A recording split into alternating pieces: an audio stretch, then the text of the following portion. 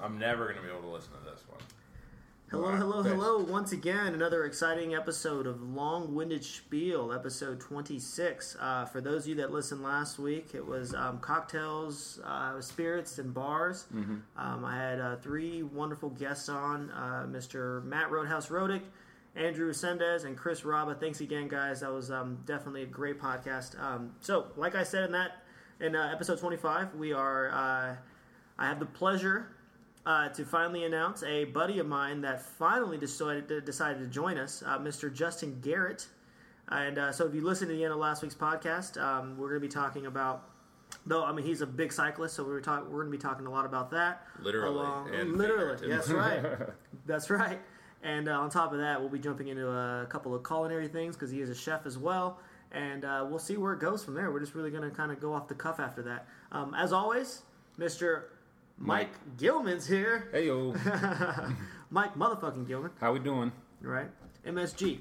And so, Justin. That's why I'm so sleepy. Justin, please introduce yourself, sir. Say hello. Hi. All over the world. I'm Justin. I'm here. Finally, apparently being teased on last episode. I was teasing it. Jesus. Teasing hard, man. You would know if you would have listened to it, buddy. I will. Not this one. I'm never going to be able to listen to the sound of my own voice. I got you. It's awful. No, dude, you'll be fine. You always sound terrible. Like in recordings of yourself. Yeah. It's cringeworthy every time. I don't know if you ever get over it. I still haven't. I'm 26 episodes in, right? Have you? Gotten over the sound of my voice? Yeah. Oh, yeah, it's still weird. Yeah, isn't it? It sounds so strange. It sounds super smooth right now, but then when I listen to it back, I'm like, I paused for too long there. I mispronounced that word. Just the tone, too, is just weird. The tone's the hardest part. That's what gets me. I got you. The tone of the voice. Right. So before we dive in, I kind of want to backtrack a little bit on a conversation. We're diving. Sorry. I wanted to kind of take it back a little bit on a conversation we were having before I decided to press record. Mr. Garrett here was telling me some crazy news in regards to what's his name again? R. Kelly? R. Kelly, yeah. A.K.A. Kells. Kells, a.k.a. peas on girls' faces. Yep. Drip, drip. Mr. PP. Yeah. Drip, drip, drip. So, please share with the world exactly what you were saying, dude. Well, I'm sure they've heard about it. I don't know how you haven't heard about it. Well, for those apparently, of us that are, living under a rock. Dude, I am... accused but never convicted child rapist and Mr. PP in your mouth now has a harem of female slaves living in his house. Theoretically, it's a sex cult, but it could just as easily be people hanging out that engage in activities with Mr. Kelly. And it's getting him in trouble again. He controls everything about them, when they can sleep, I am assuming when they shit, and most importantly, when and how they do the deed with R. Kelly. I don't know why I'm being so coy. When they're having sex with R. Kelly, they are instructed on how and when to do it. So, and for how long, I'm sure. I'm sure. Well, that may not be up to him. Yeah, that's true. That's true. That's the other guy.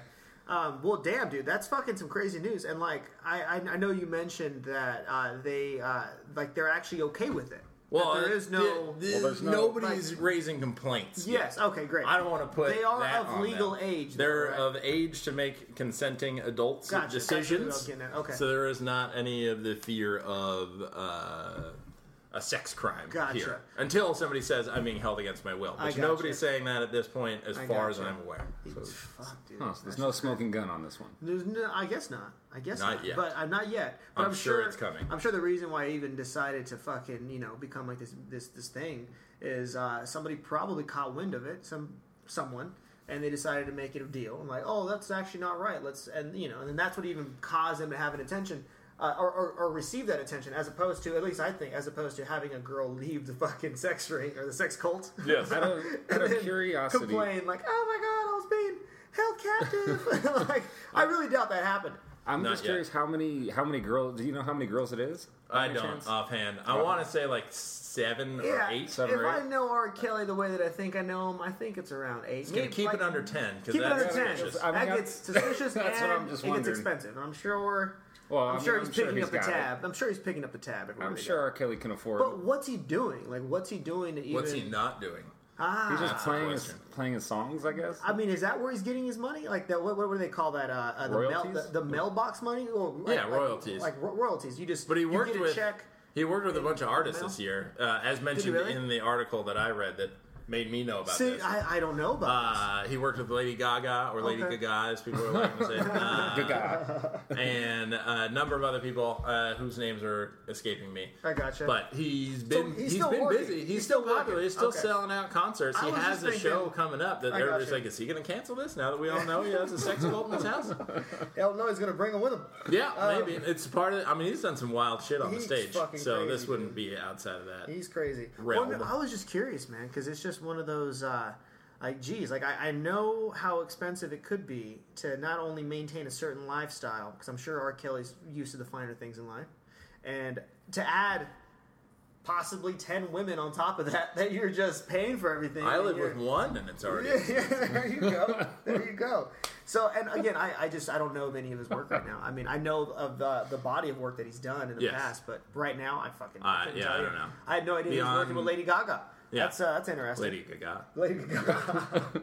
She's doing stepped her acting game up, now, man. dude. Yeah, She's she doing really a lot of has. shit. She's always been great. She just wears crazy shit, and now is doing the fucking country. Have you seen doing country? Yeah, No. everything Doing, like, I've seen dive bar lately, stuff, she's been or- like dressed in a pseudo country outfit and doing some Really? of that kind of music. It's I don't know what she's very talented. You gotta Is she gonna say, come you out gotta with say an she's album, got you a think? she's got a wide range. You gotta she give her does. that. Yeah. She can sing very well. She can do classical. She can do a lot. Did Yeah. you see her with Tony Bennett? Yeah, that's what I was referring to. Those the were great. The Tony Bennett one. That was fantastic. Pretty good. She knocked that one out. It was great. Hasn't she I'm a done the, fan. she's done the Super Bowl, hasn't she? She has done the Super Bowl. Halftime. Yep. Got some great outfits. She's on American kinda Horror Story. Good fits. American Yep. Horror Story was. I mean, she was Yeah. good. There are a few. I mean, the 2 episodes that I watched her in, it was okay, but she was good. She did all right. The one in the hotel was good, not the one where she was dressed up like that crazy woods lady one. Yeah, that, I only saw the one in the hotel Oh, okay. where they were just partying vampires. Yeah, that was pretty dope. that was That was fun. pretty dope. That That was a was good fun. one. Yeah. Yeah.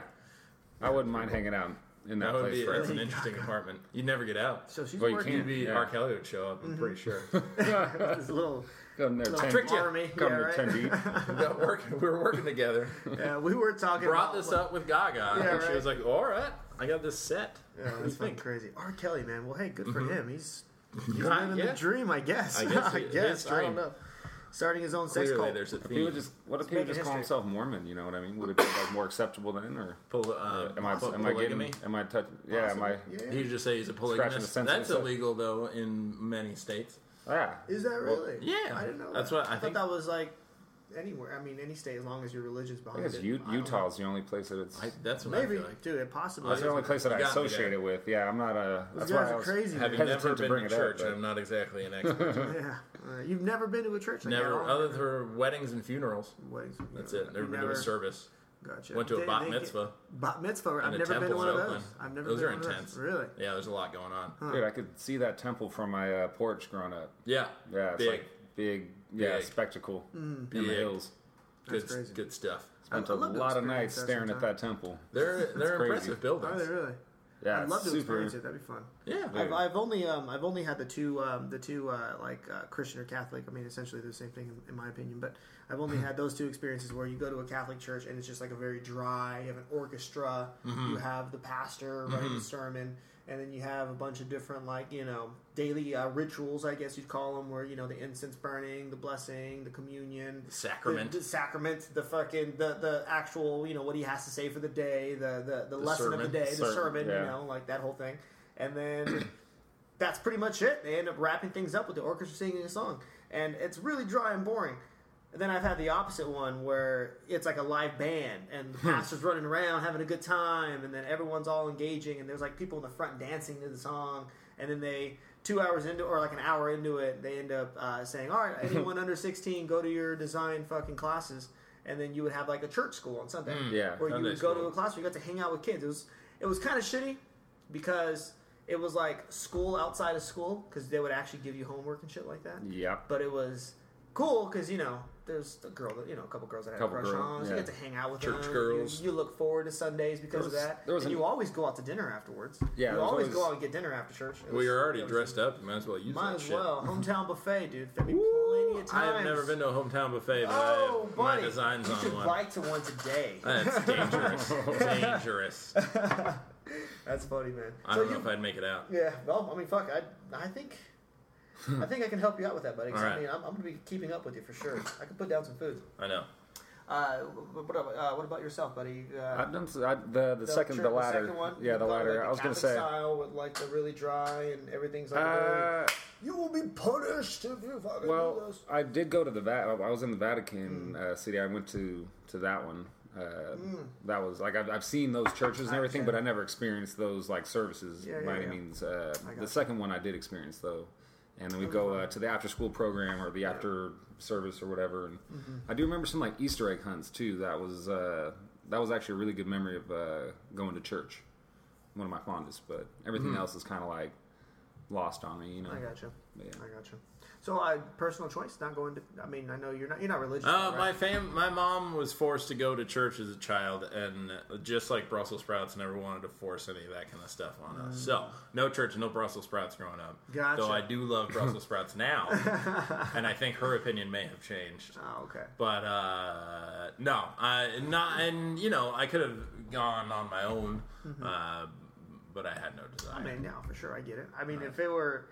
I mean, it was really my mother making me go, so that's the only reason why I went. It seems to be the case. Pretty much. It's passed It's like on you're to supposed to go kind of a thing, you know? Though now at 33, I find it more interesting, and I see where the correlation between what I was raised with as far as like core values, golden rules as they were referred to, where that comes from is religion.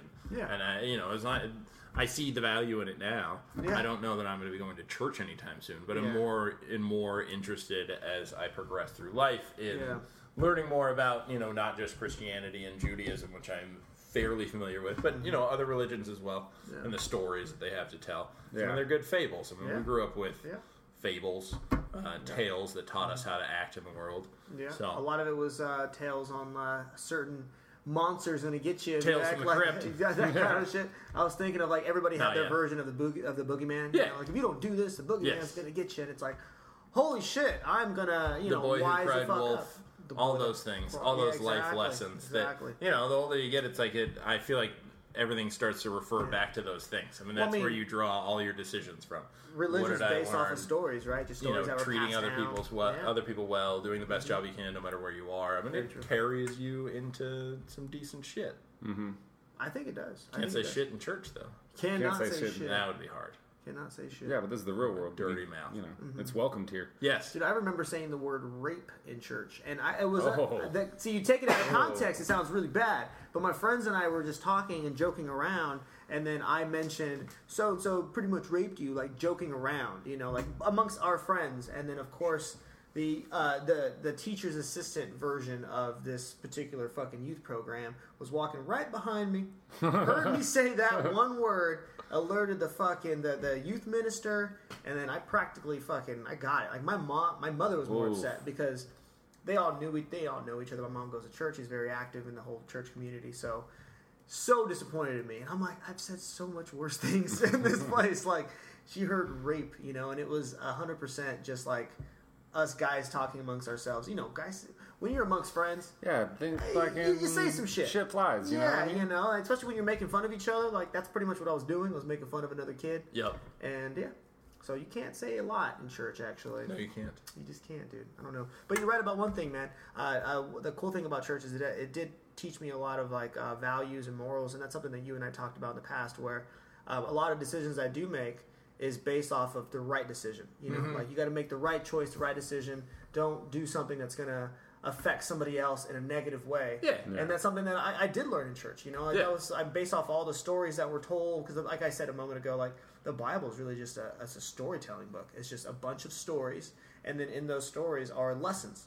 And that's the word of God. Like this is the lesson. This is the story of David and the Goliath. This is all this other shit. And so like because of that, I am thankful, because I like to think of myself as somewhat of a stand-up guy. I'm a good guy. I would say you are. I'm a good guy. You read the book of Consequences. Yeah. That's what it seems like. At some point, it's like, if you do A, then B is going to happen to you.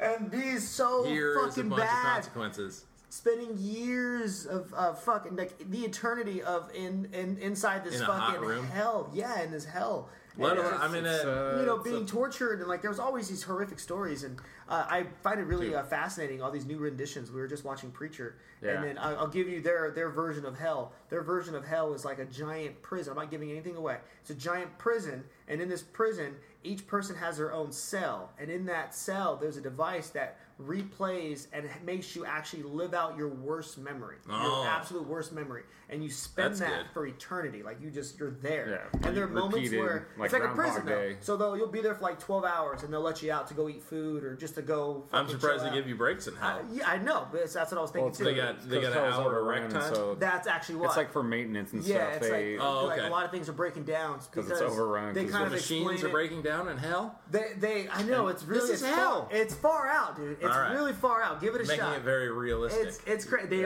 really are, and it's cool because there was a line in that, and like during that whole thing where she said, it kind of really stood out to me. She said, when this concept was first designed, we never expected the numbers that we ended up receiving, and I thought that's just a far out thought, like. Saying something about the world we're living in. It is. It's like you give somebody the choice of doing the right thing or the wrong thing. More than often, you'll end up doing the wrong. World sinners. Yeah, like. Are you the guys? Freedom of choice is really what I'm getting. Do you think people are inherently bad, or do you think we're inherently good? I think we inherently learn the environment that we grow up in. But when you start out, are you basically good? I think we're like a blank canvas. All right, you're not either or. Exactly. Okay. I think it's possible to inherit certain traits that your parents kind of have. That's inevitable. There's not. You have no choice in that matter. But I think. But as far okay, go on. Like, I don't mean to step on your toe. No, dude, you're good. I asked you a question, and I love it. Hold on now. Let me tell you. I disagree. I'm going to tell you something. You listen here. I just think they can look at my chest. No. You look at any kid, up to a certain age, they're not hurting anybody or evil or doing anything malicious. There comes a time when they're fucking shitheads, but I think that's, like you were saying, Mike, that's environment affecting them. I think we all start out good and we just get fucked up slowly. Like school is one of those things that just beats the shit out of you and treats you to be afraid of everybody or take advantage of everybody, alternatively, depending on who you were. I think we're all good. I'd like to think we're all good, and you just have to get back to that good. But I also think that a lot of the reason that we all start out good is because of these stories, these church experiences, these things like these Disney movies that we all grow up learning, where the night the good guy wins, and you got to be the hero, and all that. And it's almost, to me, again, it's all sort of propaganda from the beginning to kind of make us good. And do you think it's in place to fight against the evils that we're already seeing, like the little bad things that we're seeing happen, like mom taking something from the grocery store? If you look, that's survivalistic. I wrote a paper that we're all impressionative, adaptive survivors back in college, and it was makes sense. Yeah, and it's pretty much at our core. That's what I believe that we. Well, this is back in college when I was anyways partying and all that good stuff, and I just ended up writing this paper, but it kind of stuck with me. Because I feel like everything we do is learned, and we do what we have to do to survive. And in the society that we live in, that's just any society that throughout history, that's what humans have done. They've learned their culture, they've learned their surroundings, and then they've done what they had to do to survive. Killed people that disagree with us. Yeah, generally. Most of the time, though, to survive in certain way or another. Based off of religion. A lot of that's based off of beliefs. So much of it is religion or land, but it's like we're at this point now, which I think is interesting. And Derek, if you want to answer whether we're good or bad, dude, I don't think. I think it's a toss-up. I think there are good people and there are bad people. Do I think a lot of that is by influence? I sure do, but I also believe that there are certain people out there that just I don't want to be so dramatic, but they're more, I don't know. So like a tendency? They're a tendency. It only takes so much to push them over the edge versus somebody else. Yeah, they're very open to the idea of doing the opposite. Yeah. And it's easier for them. I don't know if that's, if you wanted to break it down in a scientific way where there's a chemical imbalance or this or that or yada yada yada. You could say that, or you could just say that person just doesn't give a fuck and they just kind of watch the world burn. I don't want to be that dramatic. I wanted to say that. That's what I was thinking. That's what I was thinking about saying, but I was like, I don't want to be that dramatic. Alfred delivered that line so well. Yeah, dude. I don't know. It's just I think there are more good people than there are bad. I hope so. I like to believe that. Yeah. But the bad, I feel like we're in a society now where, I don't mean to fucking, sorry guys. It's all good. Just really, I'm going to get this thought out. I think we're in a society now where when we see somebody doing a kind gesture, we almost don't acknowledge it at all. I agree with that. I think that's a really unfortunate it is. I don't think it's praised enough. And then we only ever get influenced by the things that we see that are wrong. And we write that off as in, everybody's fucking terrible in this world. And it's like, well, did you miss the 4 other times when somebody, you witnessed somebody do something right or do something, I don't know, hold the door open for you for a split second, and you just fucking walked right past them like, oh, I'm just going to completely ignore that you did something nice to me. But we think about that asshole that cut you off in the freeway. You know what I mean? Like, to that point, the other day, I'm scrolling through Facebook, which is all it's become lately is like fucking police shootings and just the terrible things that are happening in government. It's very true. Magically, in the midst of all this, a little video and article shows up about a man who was leaving the halfway house for a job interview. He had just gotten out of prison, was on the bus, witnessed a car accident, took his shirt off, held it to somebody's head to keep them alive, missed his job interview, but is now getting job offers through this story getting put out there, which it's like...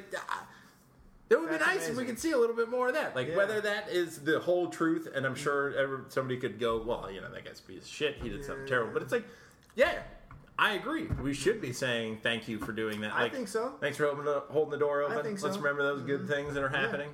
I really think so. I really think so. I think turn the tide. You can, man. And it just starts with a simple mindset, just actually being the one to do it. And I can't even pretend as if like I'm a saint here. Like I probably I'm a piece of shit. I've done some stupid shit in my day.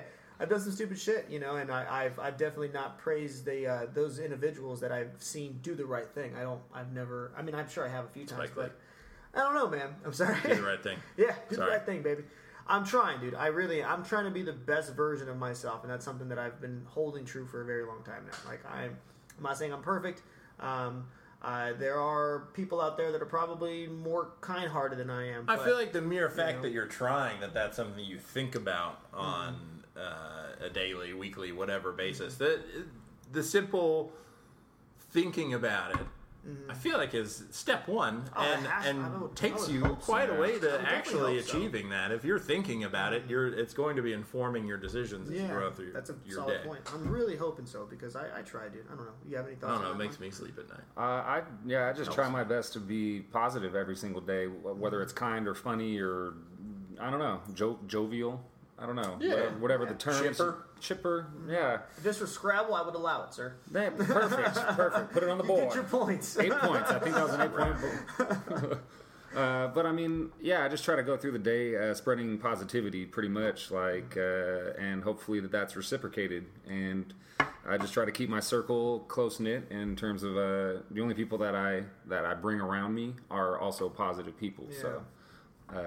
So, that's how I've lived my life the past few years, and it's been a good ride. Yeah. I think you hit it on the nose too, man. Like the whole, a lot of it has to do with the people that you surround yourself with. A backstory. I don't want to say her name, but you and I used to work with her at the Olive Garden. There was a young lady that really, really cool chick, very beautiful, very bright, all this other good stuff.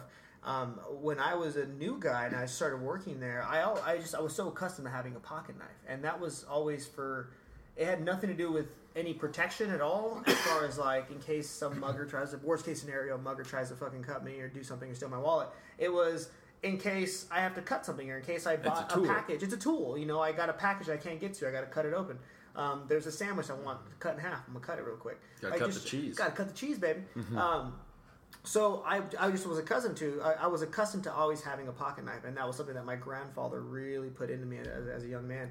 And because that was the first job I ever. I mean, he was a landscaper, so my first job ever was being a gardener's assistant. You need tools. Yeah. You need a holster for your tools. He gave me my first pocket knife, and he said, "Don't Did you have shears and a leather pouch on your head?" No, I didn't, man. I had those little Swiss Army ones, the very basic ones where you could pull out a toothpick, or there was like a little tweezer on the other side, and it was cool, man. I think I'm going to end up an older man that wears his cell phone on his belt. I think I'm going to end up an older man with a fanny pack. I'm going to end up with a fanny pack. You start needing to carry so much shit. You do, man. Especially nowadays. Like the average guy has a lot of shit as opposed to 20, 30 years ago. I absolutely keys and a bandana, to wipe your sweat. Gotta have a mint. Gotta have some mint. Mint. Gotta have just mint. in case. Just a bushel of mint in my pocket. That's right, dude. Some change keeps me fresh. Loose change. I don't carry a lot of change. Although today I had a quarter. It was nice. Give it a nice little flick in the air. It came up to 21 cents. And I, for once, was like, "Oh, bye! I got change."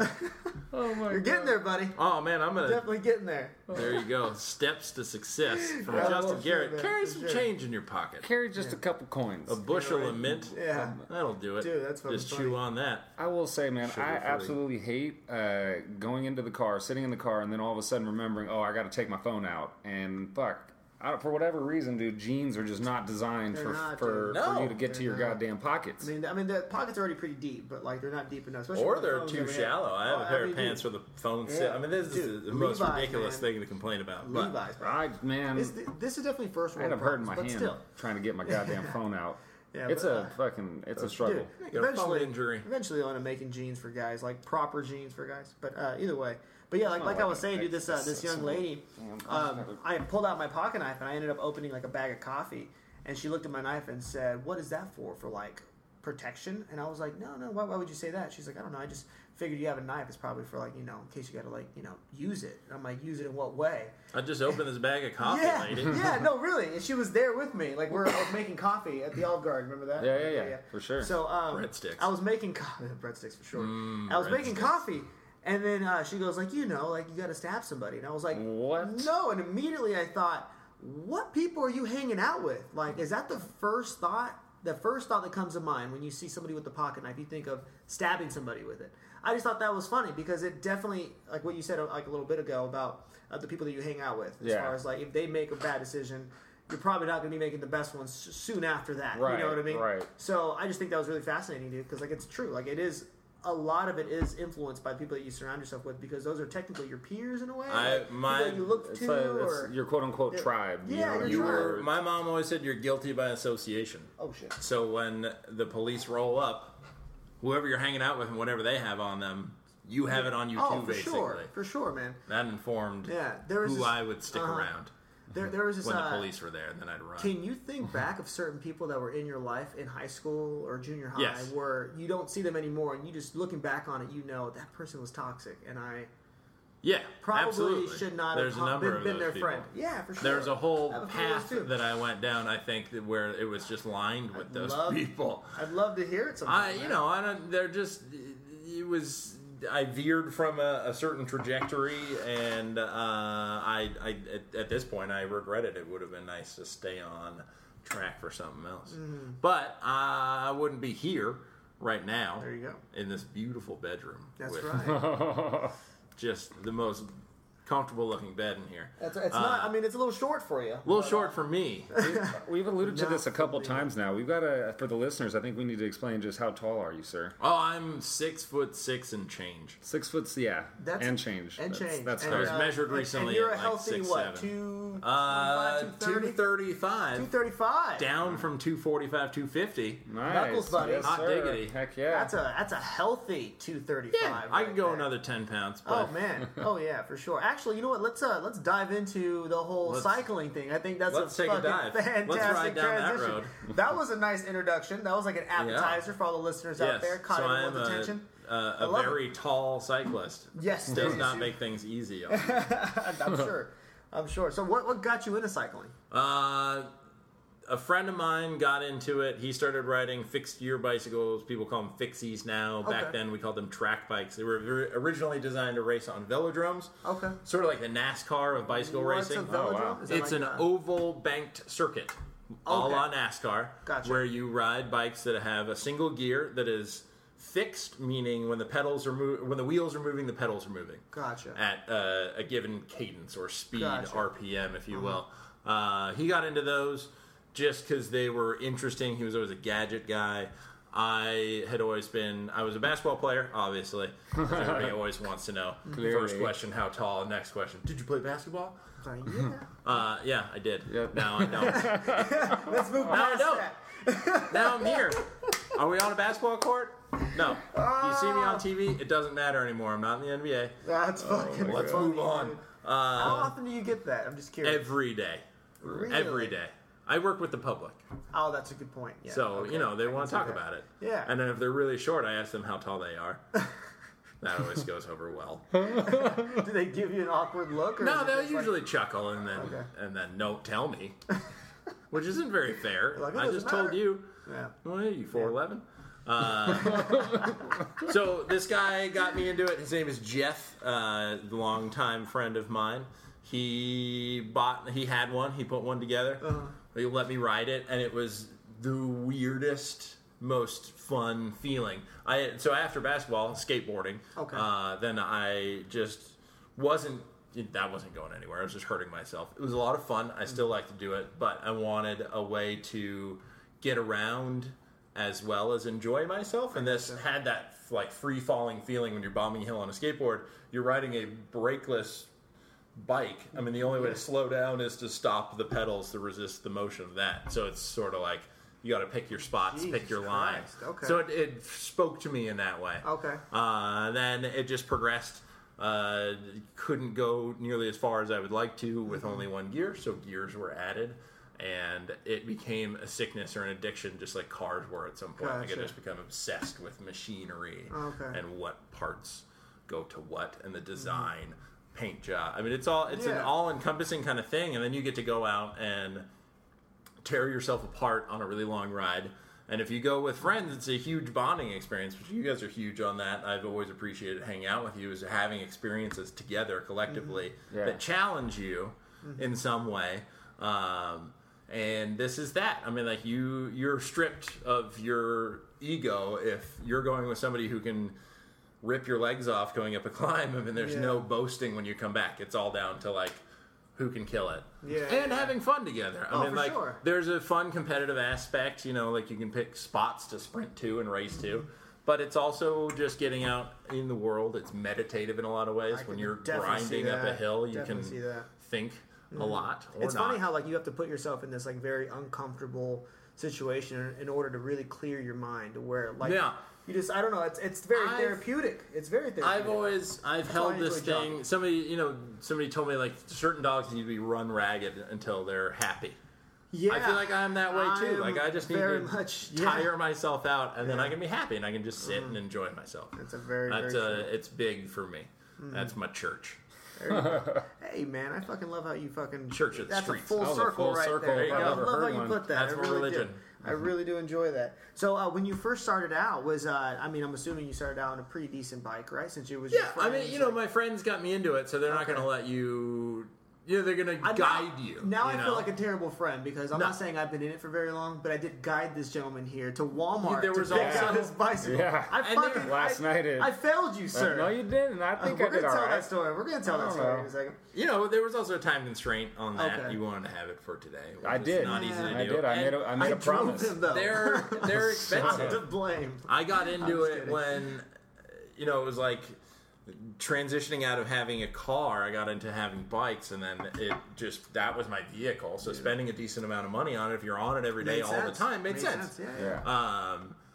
But yeah, I started out on a solid bike, and then I got it used, and we put it together and painted it, because that was the thing at the time. We painted it Argyle, brown and tan. Pattern for socks. Pattern for sweaters and stuff. Sweaters, ties. I like that. Okay. Yeah, it was pretty funny. Yeah. We thought it was cool. Yeah. So when you first started out, how many miles were you putting in on average? Not many. We were just. Less than 10, less than 5? Less than 10. Like we were cruising from spot to spot. We would, we'd go to bars. I would ride it to work, but my commute was like 5 miles. Okay.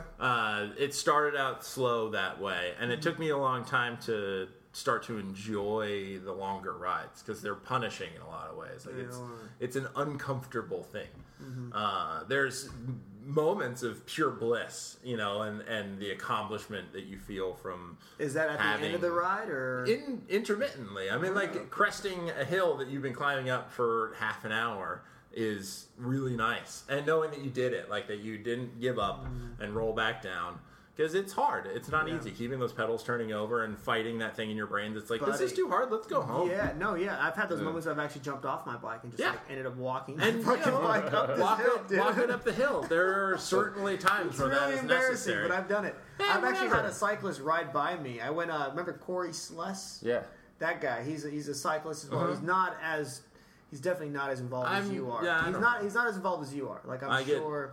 Yeah, okay. I'm guaranteeing that. But aside from that, his father owns a couple of really nice bicycles, and then I took it out. He let me borrow his, so we took it out off of Reseda, some like back trails, and there was same store, a fucking giant hill, and I got about a quarter of the way up, and I was like, no more. So I jumped out, started walking this damn thing, and a cyclist rode by me, looked over, and said, "You need to jump back on that hog," and just kept going. And I was just like, there's a bit of that kind of... You bastard! Yeah. He called me out, and I answered. I jumped right back on that motherfucker. And called it a hog. Yeah, he called it a hog. Yeah, it was a fucking big bike, too. It wasn't jump back on that hog. It's a supportive, but also ball-busting. Oh, for sure. I appreciate it. I got back on the bicycle. Yeah, you sometimes need that kick in the ass. I didn't finish it, but I tried. Dude. I eventually walked it up, but... Yeah. I got back on in that moment. I was like, "The guy's fucking right." Dude, yeah, kind of guy's right. You gotta try to catch that son of a bitch. Yeah, it's cool. I've been on rides with people that are much stronger than me, where I am dying, doing everything I can to not give up, and just in the lowest gear possible, crunching my way up a hill, and somebody's sitting next to me in a wheelie, just like, "You doing okay, dude? Keep going. It's fine." They're definitely Did you fuck off with the wheelie next to me? Is that really necessary? Definitely not. But, then it's like, all right. Yeah. It's also that thing of, like, you see somebody else at a level, and then that gives you a goal. It's a carrot to chase after. Yeah. So that, I like the way you put it works out. Yeah, for sure. Well, that's a friend of mine was on a ride, organized sort of casual race, and he's chugging along, and then this British dude comes around him, and they decide to team together and draft, where you sit in somebody's wind stream so that you don't have to fight as hard. Gotcha. And a guy had an all silver bike with an orange stem, the bit that holds onto the handlebars that you hold on to support yourself. And he was like, "Chase the carrot! Chase the carrot!" It was literally this, and they're long, really rectangular. Cool. That's really fucking cool. That was pretty funny. Yeah, man. You were encouragement. There you go. That's what it's all about. Like, support.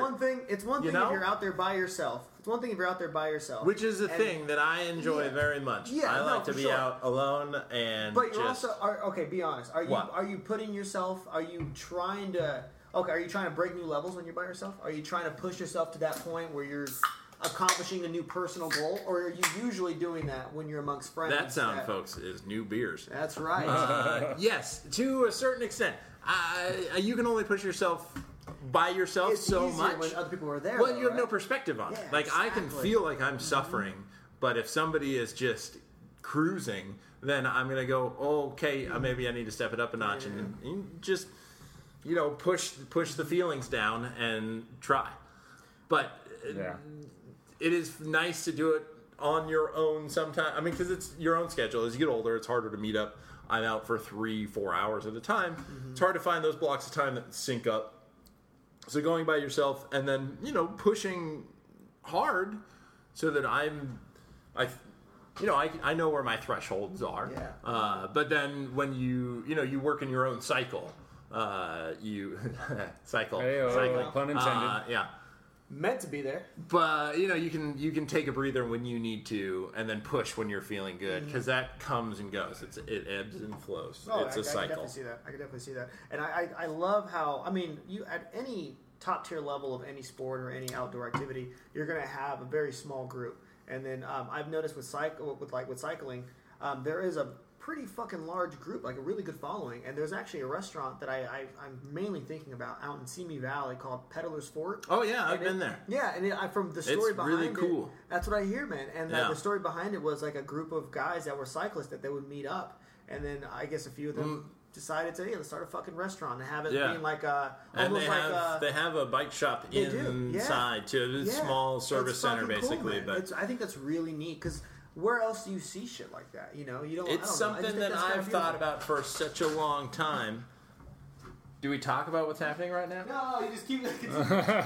Derek is not in the bathroom right now. No. But to what he was saying, now Mike and I are left alone. It's a cool business idea, like having a restaurant. That's always a big part of starting and finishing the ride. It's like either having a meal before, then heading out, or a coffee and a snack. You usually don't want to load yourself up with a bunch of calories. But going out and then finishing back at the same spot to have a beer, have whatever, lunch. It's a part of the culture of the sport. Well, yeah. And what probably made it speak so well to me, being somebody who likes to eat and drink. First of all, that was incredibly fast, Derek. Thank you, man. I'm sorry.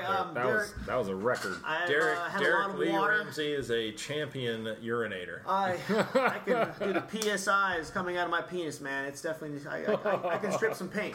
Yes, he just power washed the toilet. I did, sparkling clean. Yeah. So Holy what were you shit. guys saying? So to repeat what we were talking about, listeners, I'm very sorry, but Derek having a penal. The visit Peddler's Fork, this rad restaurant bar with a bike shop. I've never been. I've read about it. It's very cool. The food's really good. It's solid bar I hear food. the bartender's They have pretty great good. The bar program's yeah. pretty cool. They have great beers, good stuff, good selection. I haven't had a cocktail there, but I'm sure it's great as well. A friend of mine used to be the guy in charge of the cocktail program, Matt Laskowski. Oh, That's the second time I brought that guy up. Matt Laskowski, but if you're probably listening, get him on here. I know, right? Call him up. He's out in Oregon though, so I mean it'd be a little difficult. Do a Skype session. There you go. That's not a bad idea. Yeah, But yeah, but I'm anyways, curious to do something like that. Well, what I was saying to Mike is it's a huge part of the culture of cycling is starting and finishing at a cafe, stopping for a meal mid-ride depending on how long it is. That's what we're doing and today. definitely at the end of it, grabbing a beer and hanging out and kind of relishing in the day.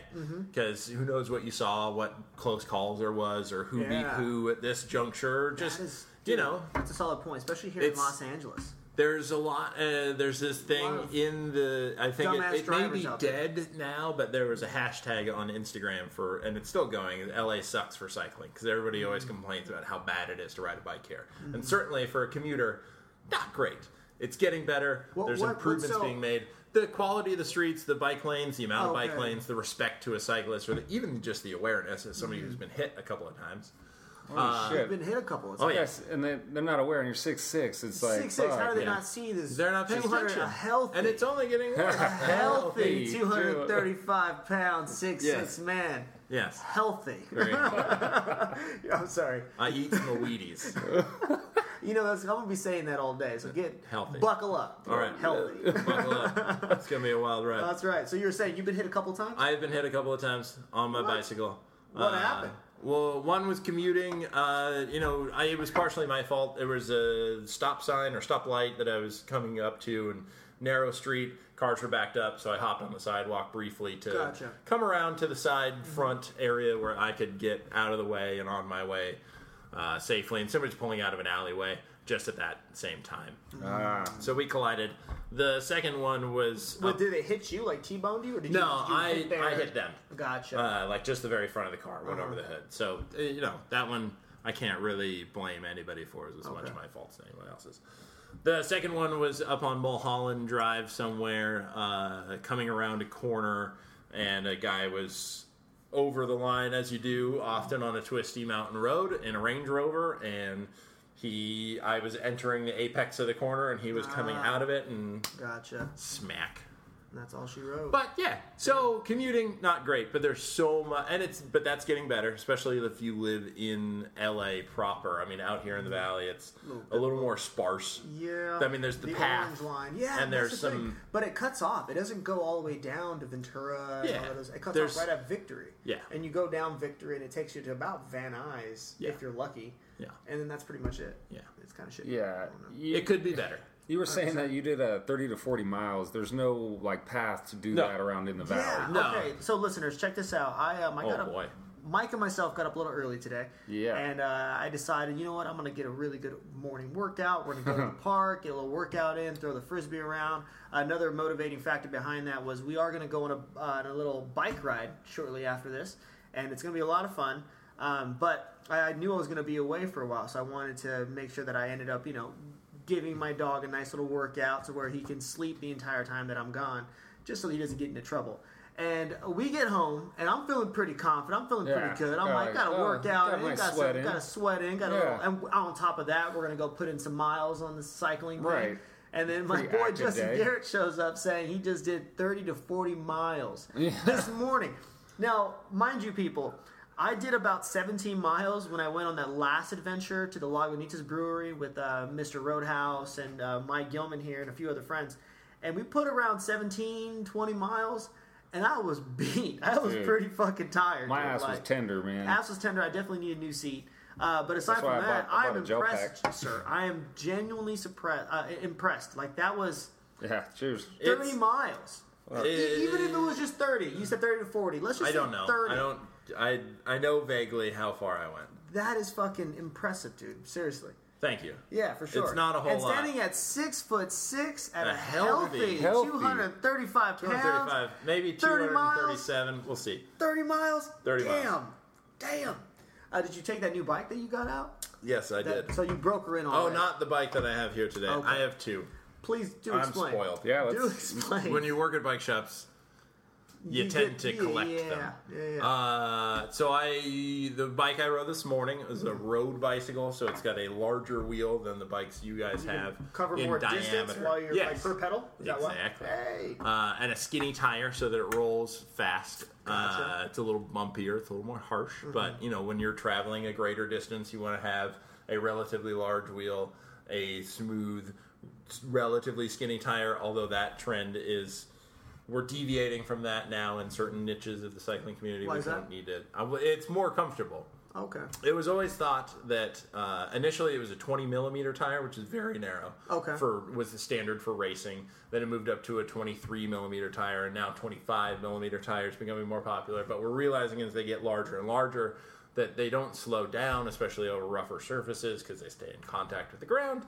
And keep the rider more comfortable. And if you keep the engine healthy and happy, which is the person on top of it, then the whole thing moves faster. Look at that. Okay. Nice, and more efficiently over longer distances. Thank you for dropping that knowledge. So I'm definitely picking it right up. You're welcome. Yeah. It's all over the floor. Yeah, I'm picking it up, putting it in my pocket. So I've got a road bicycle that you would see similar versions in popular races like the Tour de France that is happening, I think, currently. What is the net worth of your bicycle?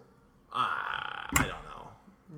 Roundabout. It's a few $1,000s. Whoa. I know. Under 5,000. All right, so over 5,000. Here we go. It was custom made for me. Heyo. As large as my boy Justin Garrett.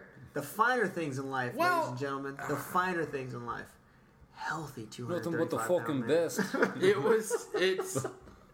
It was part of a deal of working with a friend of mine. Okay. It was a bonus, a signing package, if you will.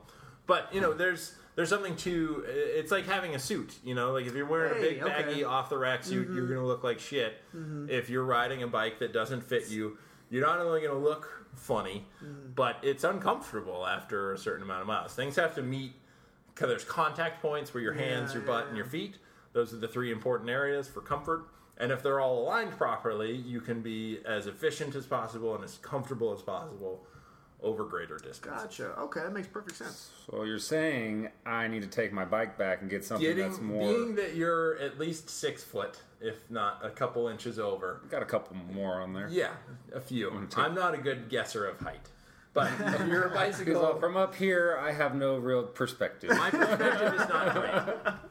My wife is like 5'3", but I don't know what that looks like in the world. I know what she looks like, but other people, unless they're standing next to each other, it's hard for me to figure. Yeah, I get you. About 6'2" and some change. So a bicycle designed for a person of 5'10" as the maximum height, a little small. Did you keep the receipt? We'll figure it out. I'm pretty sure I kept the receipt. I think it's in the bag. You should definitely, if you take it out for a ride today, fill it out. You can always take it back. Because I'm definitely going to tell the story about how I acquired this bicycle. And it was very similar to what you're going to end up doing. At least, I think it's a smart move. Yeah, I know. Yeah. We'll test it out and see what happens. Dude, put it through the ringer. You can just take it back. It's Walmart. They're not going to fucking beat the shit out of that bike. For sure. Go to customer service or and Walmart. Yeah, poor Walmart for sure. Multi-billion-dollar company. Yeah, exactly. I have no issue with this. Yeah. Oh, you were saying though, so you got a custom-built bike. Yes. Excuse me. No, you're good. Now, who built this bike? There's a company called Seven Cycles. They're out of Were you working Massachusetts. for them, with them? I was working with a friend. You definitely went out there. Building a business as a retailer of said bicycles. So you, as a retailer of them, you have clients you work with. You take measurements, like getting a suit.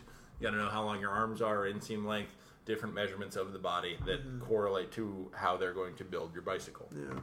Yeah. So that was part of going to work with him, and a long-time dream of mine to have one. That's how that happened. Gotcha. Yeah. Dude, so this might be a silly question, but obviously having a bike built to your exact specifications as far as your legs and your width and all that other good stuff. What was the first thing that you noticed right off the bat? Like as opposed to having a really nice bike, because you've been riding pretty much luxury bicycles since you started. Would you say? Right? I've been fortunate. I'm sure you can compare the best version of a bicycle that wasn't custom built for you as opposed to one that was. Like, did you notice it right off the bat, or is it something that there's a sense? So, in riding a bike that's too small for you, which is usually my problem, there's a sense of sitting on top of it and you're teeter-tottery. Okay. When you're riding a bike that actually fits you, there's more of a sense of being inside the bicycle, especially when you're leaning it over into a corner. It feels more stable and with you. The other thing is the comfort level, how much pressure is on usually your hands for somebody who's tall. A bike that's too small, your seat will have to be so high up, and I'm using my hands, which is not great on a podcast, but the seat will be so high up and the handlebars so low due to the limitations of the frame, the basic structure of the bike, that you're putting undue pressure on your hands. And for somebody that I work with my hands a lot, so they're already tired and sore. It's really beneficial to have it fit right. And for your average consumer, not necessarily an issue. They make sizes of bicycles to fit, from as tall as me sometimes to down into the lower 5-foot range. But then people have odd body proportions, and sometimes you have a really short torso or really long torso, and so there's many instances where having something made to your specifications, or if you're looking for something that's outside of what's available generally on the mass market, then a custom bike. Gotcha. Now, this might be a silly question, but I know. So you were this company that you were working with, or however it worked out. Yes, that they were. We were a dealer of their. Gotcha. So we sold their bikes. We were a contact point for clientele. This might be a silly question, but is it pretty common to where certain people, like especially with when you said custom built suit, I automatically imagine somebody getting a jacket, a blazer, and their left arm is a couple inches longer than that's the a right big part arm. of it. Is that a big part of it? Yeah. Now, would you adjust the bike accordingly, or is that something that really doesn't matter? They will build they're building the frame, the central structure of the bike to which all the components are attached. Okay. And that can be built in only so many ways. There's angles that work and don't work based on how you're going to ride the bike. And so they'll do their best to build something that then when components are attached, fits right. Gotcha. The attachment and how, you can space pedals out further for people who have, leg length discrepancies, or people. I use a shoe and pedal interface that they click together so you're connected. Gotcha. Is that you can make adjustments. Like each turn, you're pulling more, right? So there are competing philosophies on that. Okay. There are people that say that you're not actually lifting the pedal, you're just unweighting it so that the other foot is free to push down with all of its force, not lifting your other leg in the pedal stroke. But then there are other people and there are certain situations like standing out of the saddle, climbing up a hill, you can pull up if you're attached to the pedal, which makes... extreme situations better. Mountain biking, like being able to just lift the bike up by lifting your feet up to hop over something. Makes it pretty convenient, I bet, right? Yeah. So there's a cleat that goes on the bottom of the shoe that connects to the pedal. You can adjust the amount of spacers between the cleat and the shoe. So if somebody has a leg length discrepancy, that can be handled. Arms, the bit that you pedal with, it's called the crank. That's what the pedals are connected to. Okay. It's the drive. It's the first gear that your power goes through, and then it's translated into the back into other gears. Gotcha. The arms, you can do different lengths if something's really extreme. There's a lot that can be done. It's a whole world, a whole science. Sounds like it. There are,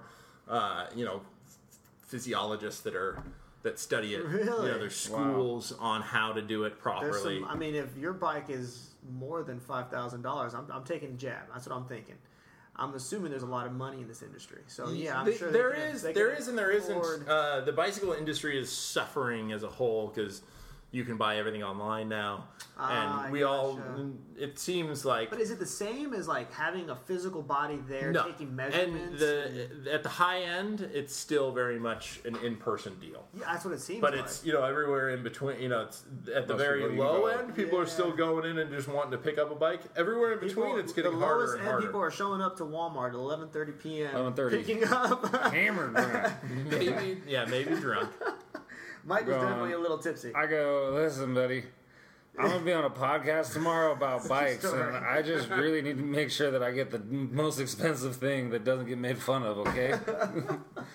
This is all true, listeners. Swear to God. Funny. And he goes, all right. And he takes one off the rack, and it's supposed to be like $190, top end at Walmart, $190. Yeah. And then I go to the and I pick up all the other fixings and the lock and everything, and the bike rings up, and they ring it up for $99, and I was like, "Fuck, half off, fuck yeah, dude, send it." Do. Yeah. So yeah, fuck yeah, dude. For the deal, I might pretend that I'm 4 inches shorter. Yeah, you know what I mean? Why not? It's like only after a certain amount of time do you really notice. Well, that's what I'm hoping. If you're using it every day, exactly, and I'm not an avid biker. I'd like to get into it more. And if you can survive on this, then any step up will be big. Yeah, I mean, for $99, like, holy shit, I'm so fast. That's actually my exact theory behind the bicycle that I have. Well, if you train on something that's terrible, difficult, it's like wearing weights while you're running. Very true. Yeah. Very true. That's what I'm thinking. Very, very true. I just have an obsession with machines. So it's like it's also just a hobby collecting. Dude, I love that about you, though, man. That's the whole purpose why we had you here. I mean, aside from your fucking great company. I mean, I had you on this show because I definitely I knew you would. I would just pitch you a question and you would just knock that shit out of the park, and that's what we've been doing so far, especially with the cycling thing. Like that's something that I've always wanted to get into. I've always thought that it would be a nice little alternative. Like I'm always trying to figure out new ways to work out because I'm very just conscientious of that. Like I'm an active person. You said earlier today, there's certain dogs that need to be run ragged. Yeah, I'm one of those dogs too. I'm one of those dogs too. Yeah. So like I'm trying to look for other ways. Mike is giving me so hand movement. For me, I'm not so much one of those. I mean, I can lounge with the best of them. I'm not a lounger either. I'm a little bit of both. I found that if I am not active, I am much less happy. Touche, me too. Yes, sir. It's like that's me for sure. My mind starts going, and I start getting depressed. Yeah, idle hands are the devil's playground. And for sure, yes, Prozac on wheels. I mean, that's part of, and I also have I have a knee injury stemming from basketball. Full circle. There you go. But yeah, you played basketball too? I did, yeah. That's what all tall people do. I had to play center too for my team, just because. Anyway, that's a different story. But anyways, so I have a knee injury and everything, so I almost need a bike in order for me to get that lower half, that low impact. Exactly. Get my cardio going.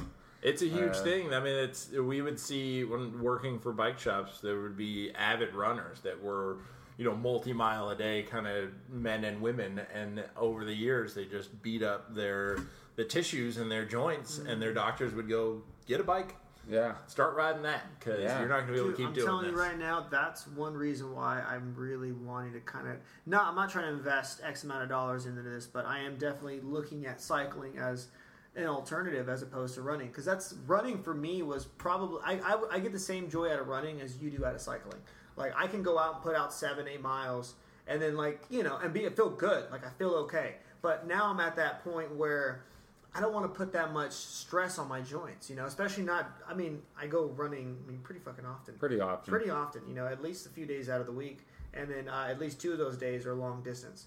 And then, like the recovery time now is starting to become a little bit more of a, starting to take a little bit longer.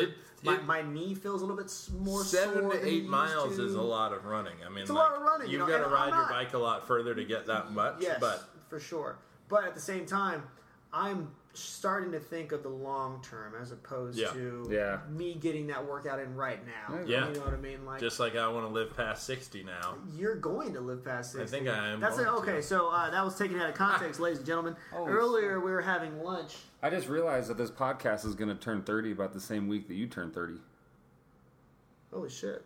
Just came. I don't know why. I was just thinking. I was like, yeah, you're gonna start thinking that way as you get closer to 30. You're gonna start thinking about the long term. I have just under a month, ladies and gentlemen. I'm turning 30. Sorry, not to bust out your age on Dude, it's all good. But there it is. I'm proud of it. Yeah. I'm 33. I'm proud of it. I'm 33. Gonna be 31 in less than a week. There we go. Now everybody knows. There you go. Now it's out there. We're all same honkies, but we're a healthy 33, 30-year-old, 31, 29-year-old, or soon to be 30 here in about like 27 days, 29 days, or something. Yeah. Some shit. Either way, what was I going to say? I'm sorry I cut you off, but I just had that. I had that thought, and I had to get it out. Living past 60. Living past 60. Yeah. Conversation from earlier. We were having a conversation earlier where Mr. Garrett here, in his younger years, thought that he wouldn't live past 60. I just didn't see any merit in it. It seemed like at that point everything's starting to deteriorate. I don't want to be that old.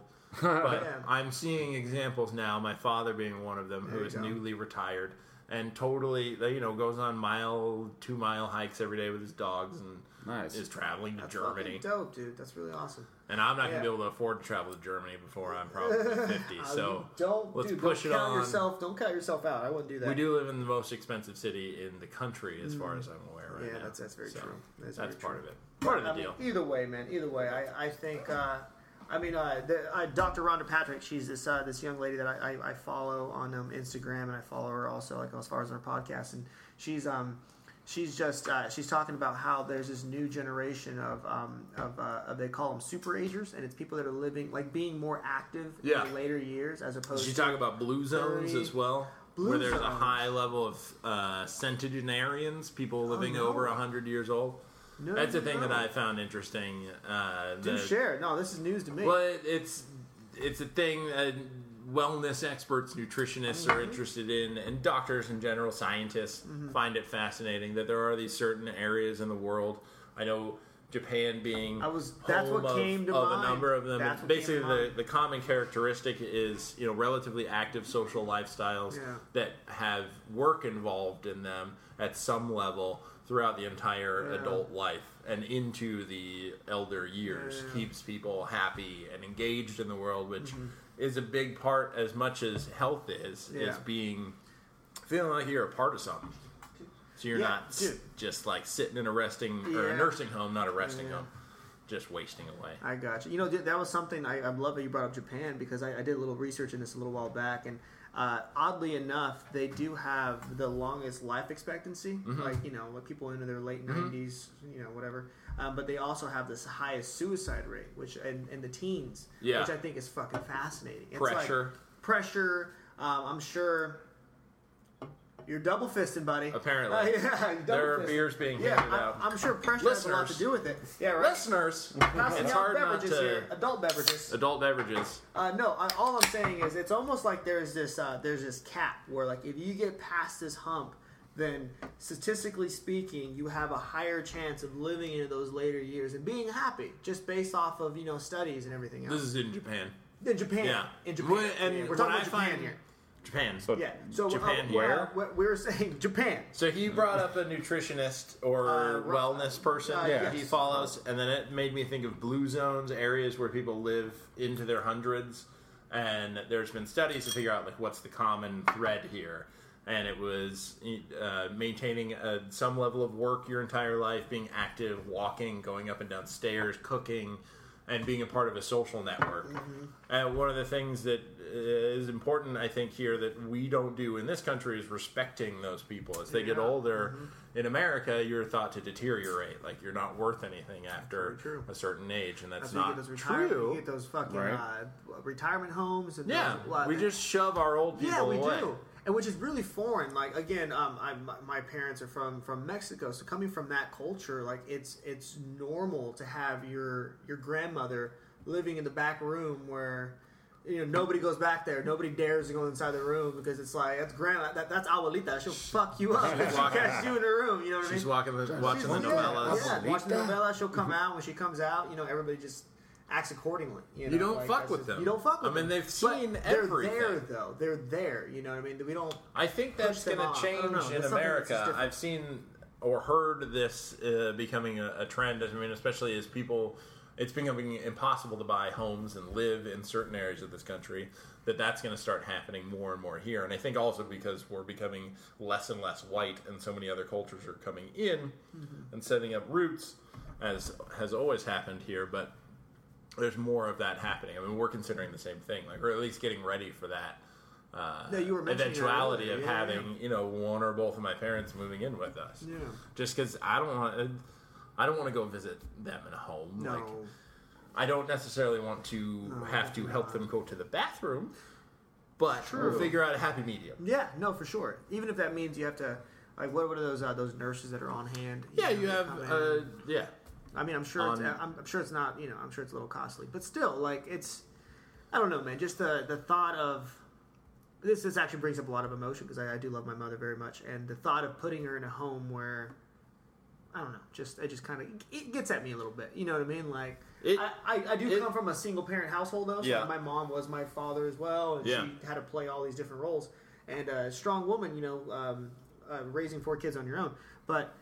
Still, like all that hard work she put in, I feel like at least what I can do is you know, at least provide a comfortable living for her in the years where she can't really take care of herself.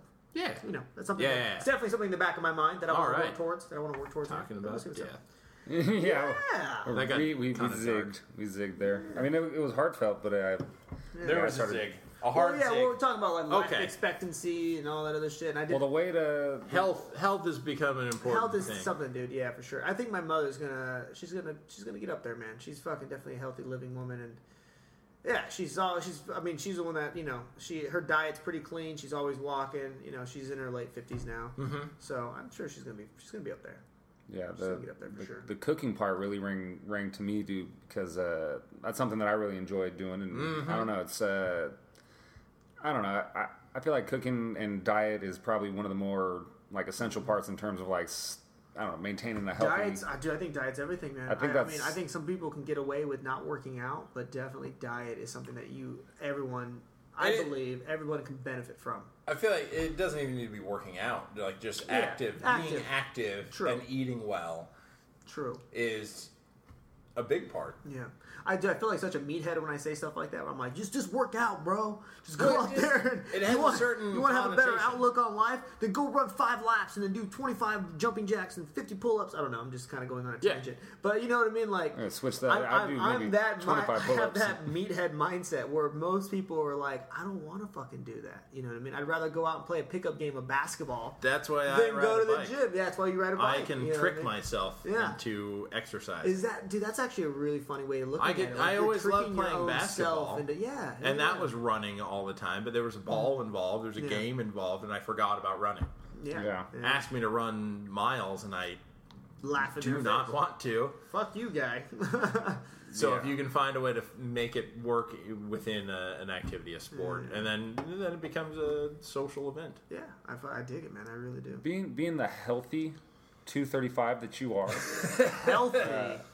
What 6'6" and being the exactly and to 6'6", what do you eat a lot of meats? Do you eat a lot of red meats? This gentleman here is pretty. I am starting to pay more attention to what I do put into my body. I love meat. I like eating hamburgers. We just ate a ton of tacos.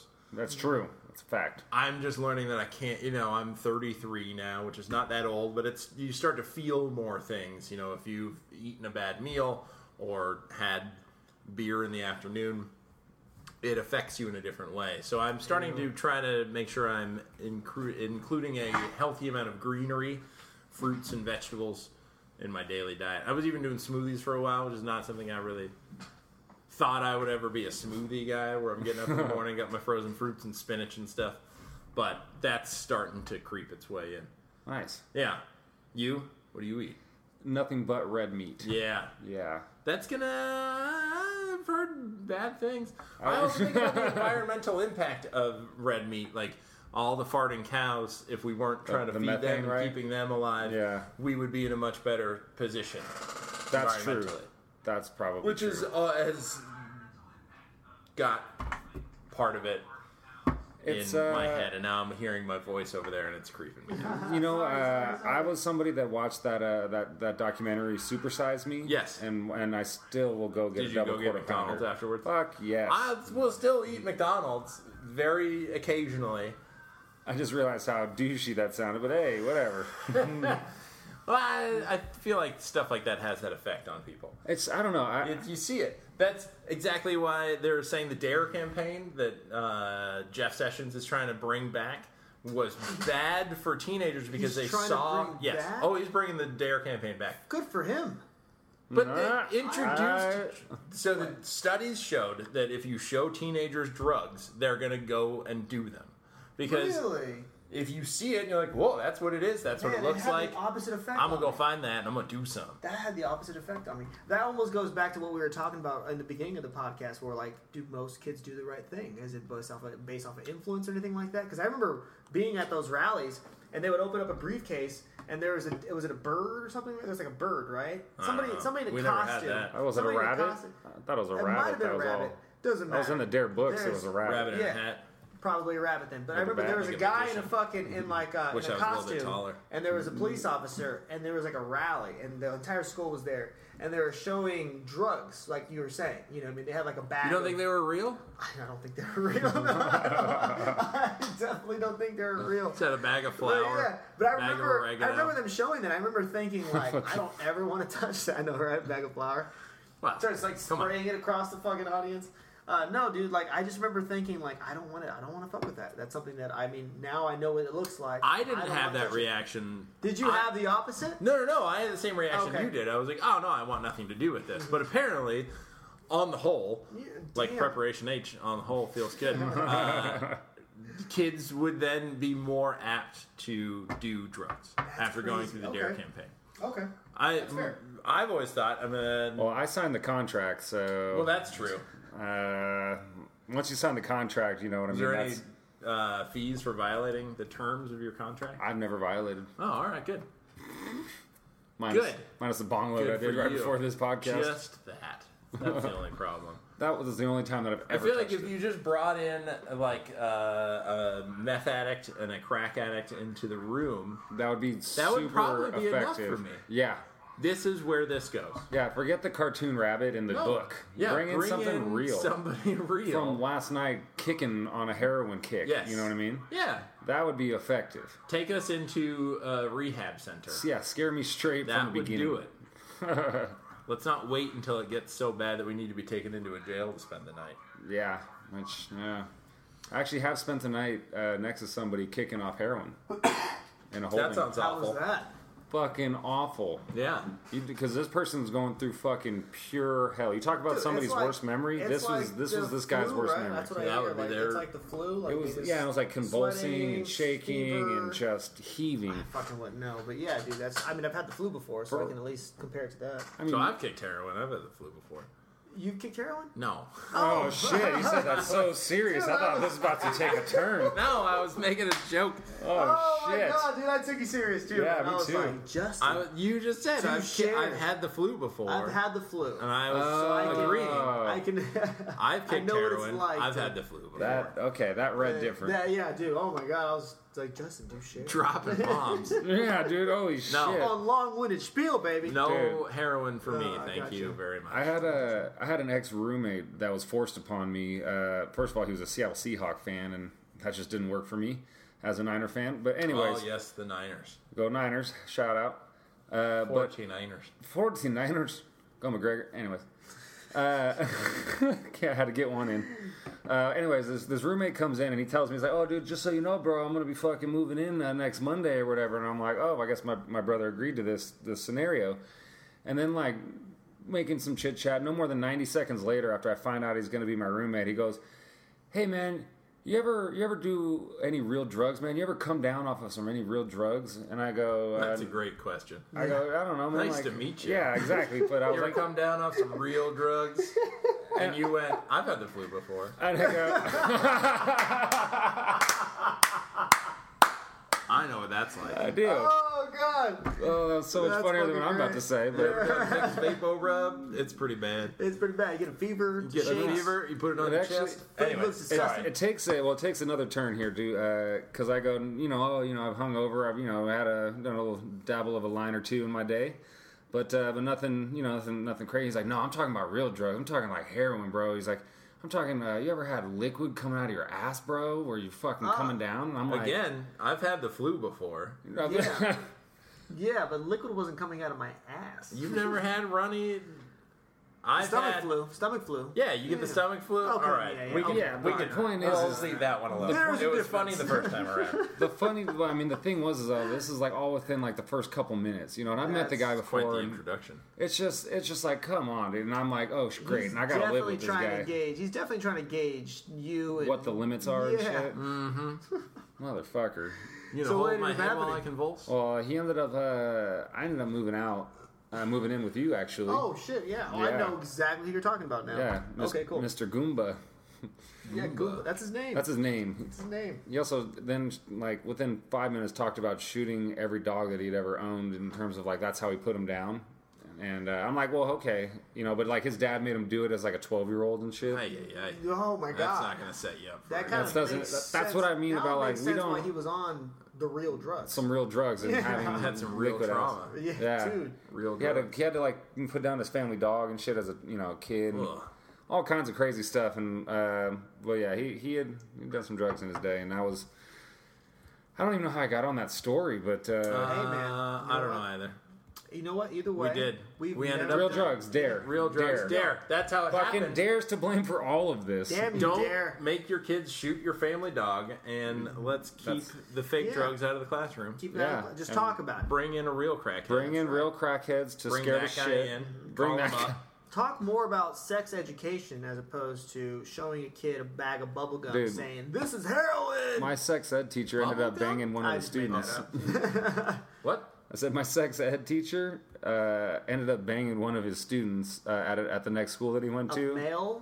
My male sex ed teacher. Oh my God. Then went to another school, had sex with one of those students. He's a married man. Had sex with one of the students and is having a baby with that student. Oh boy. Like a child is now born of this. Fucking out of wedlock. Wait, this is recent? That's the thing. That's the big issue. But are they married? Yeah, I understand. No, Teacher student? How dare him? She may or may not have been 18. I don't know. How recent is it? Is this back when you were in school? This was like about 5 or 6 years after I left. After you left, okay. For some reason, the way you said it, I thought that was like recent. Like, I mean, it's still because he was also my football coach. So holy shit! Yeah, he kind of had a big impact. One of my tattoos was like about his like tutelage and teachings and stuff like that. He's a really shit. I was about to be like, I can't say it anymore. You can't say that. I couldn't say. He used to be a really good guy to me. Well, I mean, there you go. Like, he is, dude. Does that I don't know, man. Lack of judgment defy him? I don't believe so, and I think the amount of kids' lives that he's impacted outweighs the impact. Anyways, just like the impact of Remix to Ignition. Yes, had an impact on the ladies in the cult. Yes. Boom. You could pee on a face as long as you can come up with a good song. That's right. Bring us a hook. Yeah. You're out. Dude, man, that's crazy. That's all I need to do? Yeah. Yeah. Fuck yeah, I'm gonna get in the studio right now. Pop music game. Yeah, easy. Fuck yeah, in pop music game now you just hit repeat on like 2 words or whatever. Not hard. Dude, man, that's just crazy, man. I mean, I didn't know that. I didn't know that about... I mean, why would I know that, though, right? Like, as if, like, I follow your fucking... It's funny, this one, I don't think this one really made the news, which is kind of weird. You think it was brushed under the rug? I don't know, man. It's curious as to why... I mean, she's keeping the baby, right? Yeah, baby's alive from what I remember. Oh, shit. Oh, this is a few years ago. Yeah, baby's yeah, that's a good point. Practically starting school now. Yeah, right? The way you said that was like... Baby's alive from what I remember. I mean, we kicked it around a little bit. I mean, the way we left it, it was still... Looked like it was breathing still. Crying. I do have to say, this Diablo Michelada, What's the verdict? Review. What's the verdict? It's not happening. Not happening? You're not going to finish it. I don't think I can. What is it? Is it too No, you don't have to. No, never. No, it's just that old. You're a 33, 6'6", 230, Healthy 235, Do whatever you healthy. I don't know. 235-pound man. You don't have to drink if you don't want to. I knew going into it wasn't going to be good. Well, I mean, okay, so what's the one thing okay, so listeners... so this is Tecate Michelada Diablo, so it's a spicy one, already in the can, which I think is the problem. All you have to do is crack it open. You open it up and then drink it, and it doesn't taste good. Doesn't taste good? No. What's the one thing you don't like about it? Like, is it too I spicy? don't like that spicy canned tomato flavor. I wonder what they use, like... Clamato. Clamato, probably, right? I don't know, maybe Budweiser has the hold on Clamato. Oh, they use ketchup? Oof. Yes. Yucky. It's a refreshing and authentic blend of Tecate beer with tomato juice, the flavors of salt, spice, and lime. I love how they said the flavors of. The flavors there's no of. salt, spice, or lime in here. It's not. But it's just we've engineered the flavors. That's right. And the last time I saw that baby, it was doing all right. I love how you and I caught up on that real quick. Yeah, dude, that's 100%. There's no salt, lime, or... So now St. Archer Blonde Ale will be my friend. That's right, man. Okay. It's like the palate cleanser. That's right. Yes. You know, that company is actually owned by... a skateboarder. Yes. Skateboarders. Rodriguez. Paul Rodriguez? Paul Rodriguez. Whose father's name is Paul Rodriguez. He's a junior. Yeah. I didn't know that. What's up with that? What is it? I mean, you and your wife talked about having kids? No. We've talked about it, and I don't. But you decided it's not. So I've learned never, because I was never going to get married either, and now 5 years later, that's something still that's doing it. Up until 5 it just years wasn't ago, something. I've made a lot of proclamations clearly that are not going to come true, like living past 60, getting married, and that's why I'm like, when you made never those say decisions, never. Yeah, no, for sure. But when you actually made those decisions, were you? I clearly didn't make early those 20s. decisions. I was just thinking this is the way that my life is going to go. Gotcha. Early 20s. I watched a marriage fall apart. I had no interest in participating in another one. But then I've seen some good examples thereafter. And now I'm seeing people live older and still be happy. And I see people with kids. My sister has kids. Friends have kids. They're very happy with their children. But there's a lot of them already in the world, and I'm very selfish, and I want to have a nice life. Well, dude, I definitely. I mean, full of money. I love how you're changing your mindset on certain things, because, like, what's that old saying? Seeing is believing, right? You see other people achieve certain things, you're like, oh, wow, I think you can have a healthy marriage, or you can live past 60. If nothing surprises you, then what the fuck are you living for? That's a fucking. Can we cheers to that? Hey. That's some fucking. Yeah. Cheers. I love that. But no, I like being. There's lots that's happened since turning 30, and I think one of the most fun things is I've learned to just not. I used to hold these grudges against things that I never experienced, and now it's like I want to be surprised by it. I'd like to enjoy it instead of approaching things thinking how horrible this was going to be. It's like, where am I going to find fun in this? Yeah. How am I going to enjoy myself? I gotcha. I dig it. I really love that mindset, man. I really do. It makes things better. It's really a good way to. It's a healthier way to go through life. Is trying to. That's what I talked about earlier about the positivity. It's like try to enjoy your day. You know. That's it, dude. That's what you can do. You know. I've got to do it. I woke up. I'm alive. I've got to go through the day. Yeah. So I might as well have fun. That song. Hopefully make somebody else have fun. That song, life goes on long after the thrill of living. You know what I mean? Mm-hmm. Like that. I think that reads true for a lot of people. At certain points, you go, well, shit. I've got another 30 or 40 or 50 years on this thing, and for certain people, they almost dread it. But for other, I mean, try to like we were just saying, just try to enjoy it as much as you can every single day. Enjoy stuff. Don't be too cynical. Yeah. I don't like cynical people. Yeah. Starting to really find that intolerable. Yeah. People that are too cynical about stuff. Yeah. Too much irony. Yeah, but you got to have a lot of irony. You do. It's like a healthy dose. You know, you got to have a little bit of a healthy dose. Isn't that ironic? But 10,000 spoons when all you need is a knife is not irony. That's just unfortunate. Yeah, that's a good point. That's where'd you hear that from? What? What you just said. 10,000 spoons. Alanis Morissette. Okay. Isn't it ironic? The song from the 90s. Okay, cool. It's like 10,000 spoons when all you need is a knife. Yeah, it's like rain on your wedding day. Yeah, okay, cool. I think the example I was told early on was the firehouse catching on fire is ironic. would be pretty fucking ironic for or the fire station, not the firehouse. I got what you meant. Yeah, where the firemen stay. The firemen. Yeah, the firemen stay at a firehouse. I don't know. They do stay there. They stay there. They do like 72-hour shifts and shit. The station, the firehouse, and then the fire station. It's like in the house. 2 parts. I've actually done a bunch of tours. You know they've got that pole. There's different stations are set up differently. First of all, but there are reality into this. I've done a few tours actually. Oh really? Yeah, actually, every Labor Day or whatever. No, the Olive Garden. The Olive Garden does a tour for or not does a tour. Every like Labor Day or something like that, they go to a local fire station and they bring them food at lunch and whatnot. That's nice. Yeah, so I would always be like the face of the company. So me and a girl would go over. Face, right? Great face. Look at that face, though. You guys, nice face. Stop it. You guys, keep going. All right. But no, we'd go to a local fireplace and we'd feed them and we'd get a tour. We'd get into their gear or whatever and get cool. You know what I mean? Yeah, it was actually a really fun time. I just looked at it as like a field trip. I was getting paid for, and but yeah, they had like ping pong tables set up. Certain places had like racquetball courts and shit. Like some of these stations were incredibly nice, but there was stations with fire poles. That's fucking cool. That's how not in all of them. That's how I envision it. I see a fire station. I see a pole. When that alarm goes down, you have 13 guys just sliding down that fucking pole ready to go. Yep. Yeah. I mean, that's how I see it. But either way, man, it's pretty cool. Yeah.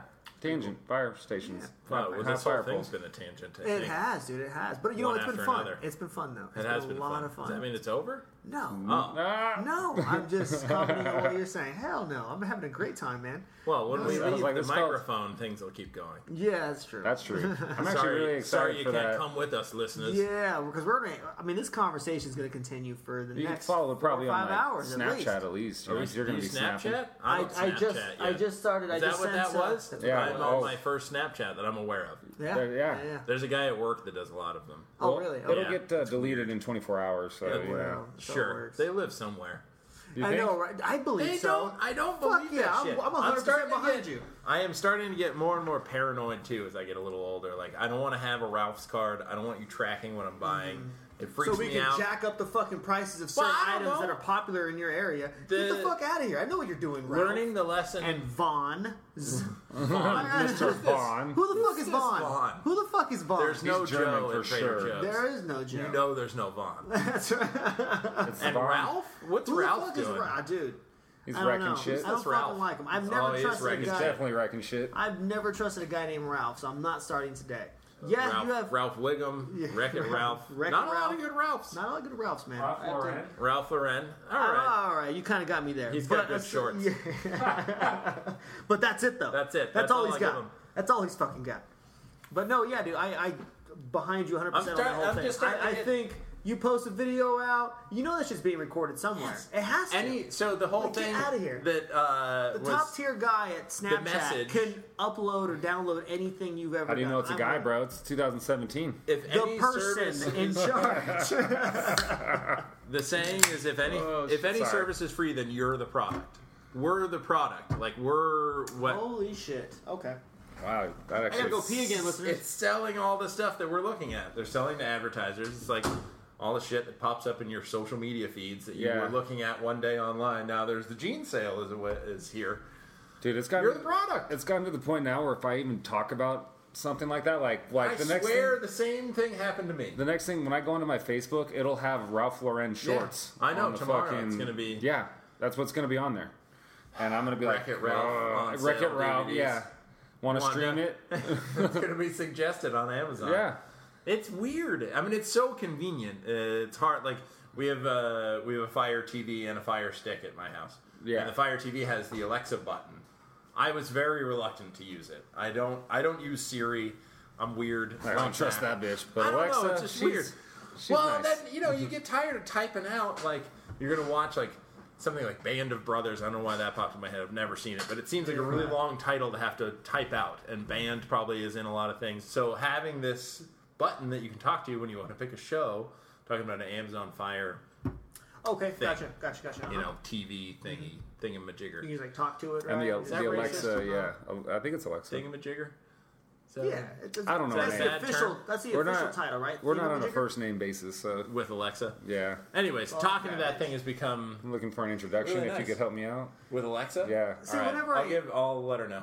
I'm almost at that point where I'm so paranoid that like whenever you add some sort of device that you can talk into, I automatically assume they're always listening? Are they not listening? Is it something that's being recorded? Like people that have Google Home or the Amazon Echo or Dots in their house. When do they know? I don't know. Is there like an off switch where you can just okay, from here on out? I mean, I'm about to have some real shit conversation. Like I'm gonna unload some things. It's like having your place tapped by the government. Yeah, it really is, and you're paying for it because you're gonna go pay for the product. Well, you bought the fucking physical thing. Yeah, and then you're inevitably going to be ordering things. They're like, it's like, hey, you want me to order that toilet paper for you? It's kind of a genius business plan, though. It is. That's actually, dude. Yes. Quick side note: when we first moved into this place, not only did it come with side notes. Yes, this thing's like a book that's one paragraph with like 1,800 pages of footnotes. But dude, every listener out there is going to be on the edge of their seats because this is all fun shit.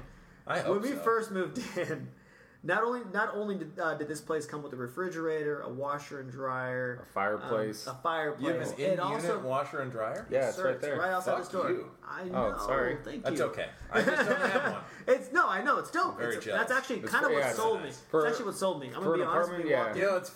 When she opened that door, I saw that. I was just like, okay, that's dope. But what I'm getting at is it also came with the smart TV. The smart TV out here, it came with the smart TV. Yeah. And it's one of those TVs that pretty cool, right? You can easily have. Is it watching you?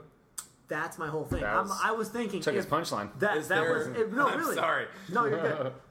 Not this thing. No, I'm just looking for the tape on your computer. Oh no, it doesn't have a little camera on it. I hope so. I don't know, man. I'm kind of scared now, Justin. God damn it. Don't put that thought in my head.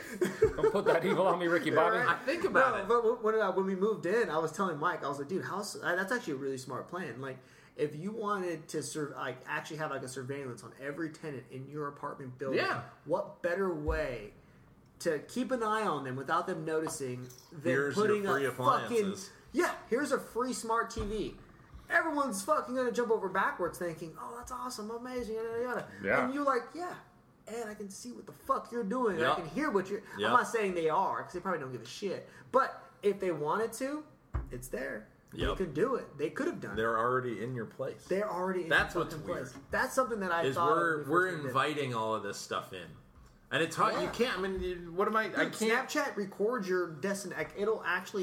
It'll make your location. Thank you. Yeah. It'll actually, when you send a snap or if you send anything, it immediately marks where you're at, and it may not show it to the public. Somebody can see that. If it's available. If I owed Mr. Uncle Sam some money and he was afraid of some information that I might have stored up in my you're R. Kelly and you're building up your harem. And they want to know exactly how many people are in your household. I don't think that's a good thing. No, I don't think so. I don't think it's good. But it's good as far as it makes life easier. It does. And I go back and forth with turning off all my location services on my phone and then turning them back on because I'm like, fuck, I really want to find out where the best place to get a goddamn burrito in this neighborhood is. Sure. What did we do before? We just ate a lot of shitty meals? We just asked friends about recommendations and stuff like that. It was a lot more communicate. Like, we needed each other a lot more back in the... We still need each other now. I don't want to say that, but like... There was a lot more like referral-based business, you know what I mean? As opposed to now, it's more like Google-based referral, you know? Which is important, but I mean, I've seen Yelp has gone through some turmoil with, the fact that you can pay to have bad reviews downvoted, basically. If you pay for advertising, they'll manipulate their reviews. And I feel like it's coming back around, where it matters more to me whether or not I know somebody personally that's gone somewhere and had a great time, a great experience, than if... I can look at the reviews and overall get a general idea. I mean, if it's all great, then chances are good. But these are interesting times, dude, in which we live. We are the guinea pigs right now. Like we are the first generation to really experience that. We're the last generation to remember times before. But that's the thing. This is it. Like we're it. We're that generation. You know, man. We're gonna means you and I first 60. met, Jay. When you and I first met, Justin, I had a flip phone, Yes, you did. I was very proud of and having a flip phone. You stayed on the... Sorry. For almost 5 years. Dude. Almost 5 years. And I did that because when I had a smartphone, I found myself always being on that damn phone. I was always glued on to what was happening. So we've got these phones now where you have to have an app that tells you to not use it so much. That's fucking stupid to me. The fucking irony behind that, it's almost... Yeah, dude, Jesus Christ. No, I actually forgot about the little app. But yeah, man, like, I almost miss that flip phone. I still have it. It's actually right in the dresser If right you do miss it, then Instagram has a recommendation for you. It's called the Light Phone. For only $200, you can have a phone that doesn't store any data and is just a keypad. Is that a real thing? It's fucking real. Oh my god, that sounded so real. There was so much confidence behind it. It's real. Like, that has to be real. real. It popped up, and I was like, "Oh my god!" At first, I was like, "Oh fuck you," but then I was like, "Oh man, I kind of want one." It's only $200. I kind of want one. It's connected to your existing phones. You don't have to have a second plan. Yeah, that's amazing. You just, when you're going out, it's real slim. You can put it in your skinny jeans. That's fucking hysterical. I'm in. Oh my gosh. There's something about it that I appreciate, God, but I also hysterical. hate that they're selling it as this luxury There's item. a market for it. There certainly is. There's a market. I can only imagine all the motherfuckers out there that are jumping on that. You know who recently Oh shit! got a I just smartphone? became one of those motherfuckers. Oh shit! I thought that was You the thing. motherfucker! I thought we were all in on this. You motherfucker! No, dude. I just again episode 25. Mr. Chris Rabba was here, and I was really surprised to see that he just got a smartphone. He was a real He was on the same holdout. boat, same boat as I was. I was in, man. With that mustache, he's got to keep some wax. He lost the in his pocket. mustache. He lost That's the mustache. right. He had to shave it for something. Some job. Yeah. Oh. Yeah. Yeah. But he pulled out the smartphone. He was like, "Yeah, I'm actually working on getting Instagram and all that." And I was like, I'm working on it. "Yeah, I mean, I haven't had my That takes smartphone. like 10 seconds. Yeah. I'm working on it. I got my applications I'm in. like, are you fucking building a platform? I'm waiting for my Waiting to hear back. my credit report's coming back. right. Underneath there to let me in. Yeah, are you building a new fucking internet guy? Right now I'm on my second interview. Working on it. Working on it. Still hopeful. Dude, it hasn't been a full calendar year since I've had my smartphone, and I'm getting adjusted to it. So I can kind of relate a little bit because I mean, this coming November will be a year exactly that I've had this fucking monstrosity of a fucking the thing ball that and gets chain, me which is my phone. Is how much room it takes. Look at this fucking. Okay, listeners out there, it's about the size. What model do you have? I have an iPhone 6. It's an not Android. An S. I Not can't an even. S. It's too big. Dude, this is. That's what she this is said. gonna sound really bad, but Never I honestly heard it don't know what model Never this heard is. that? I'm joking. I was gonna say, you're a healthy. A healthy.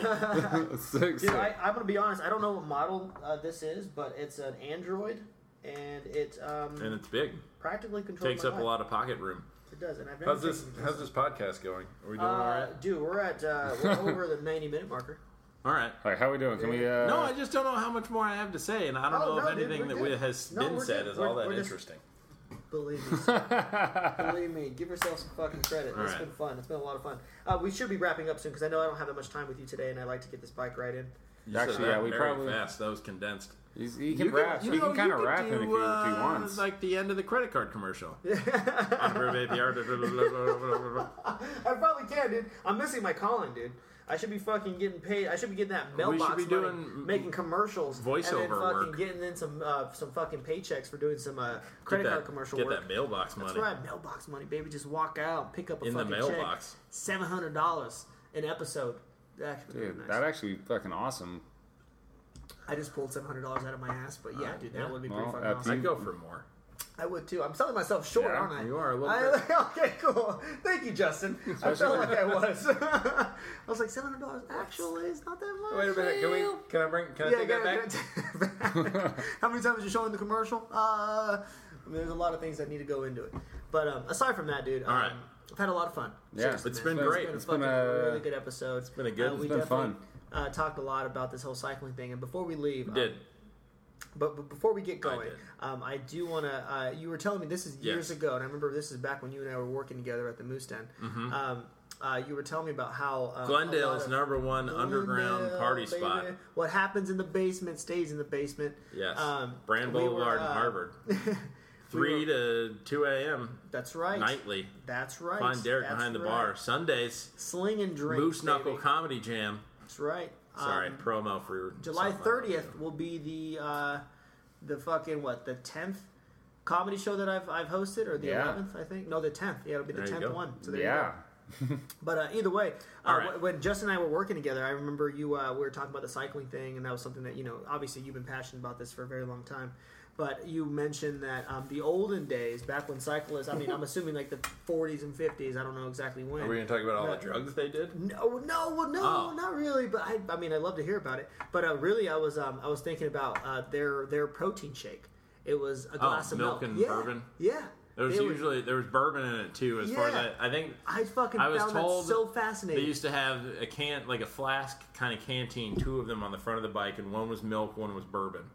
And then they would have ether-soaked cloths around their necks. I'm sorry, what is ether? Yeah. It's a drug. Hunter S. Thompson was famous for using it. I don't really know the effects. You can use it to knock somebody out, so it's got sort of it's got a numbing effect. Yeah, fuck yeah. That's what kidnappers use in movies a lot, is ether R. Kelly, man, he's out there running out, putting ether masks over chicks, making them join his fucking cult. You have one of those hanging on your neck, just getting the little fumes, keeping you high, and then they'd shoot their legs up with meth and smoke at the top of climbs because it opened your lungs up.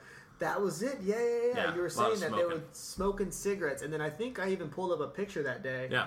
And then you can see the cyclists going up, and they all had a fucking cigarette out of their mouth, and they were climbing a mountain. Yeah. You believe that shit? Because the smoke would actually open the lungs. Well, they thought it did. They thought it did. Yeah. I was like, is that a real thing? No, right? No, it's not. But it just goes to show you the power of the mind, that placebo effect, right? Momentarily. Oh, yeah. You get the nicotine rush, right? Like, you smoke cigarettes, don't you? Occasionally. Are you cutting back? Yes.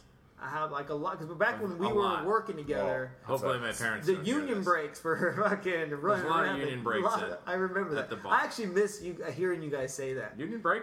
I fucking miss it, dude. Like, I remember Wallace would come up, put a shot glass with a little bit of bourbon, and then on top of the shot glass was a fucking cigarette. He would drop it right in front of you and just say, "Union break." Yeah. That was hard to say no to. But the way he would paint that, I don't smoke, and I probably would have joined him on a union break. No, it's something I want to leave behind. Good, man. Good. It just isn't good for you. Good. Dude, good. Not to be a healthy 235. Yeah.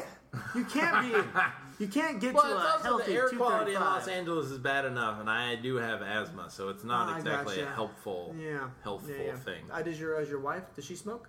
She's a very occasional. Gotcha. It's more of a stress thing for her. Okay. Gotcha. So maybe like after a couple of drinks. We'll probably be the couple that keeps an old pack of cigarettes in the house at all times, just for... Yeah. You know what that reminds me of? I really need one. House of Cards with Kevin Spacey. I would be that guy. Yeah. A nice little wooden box.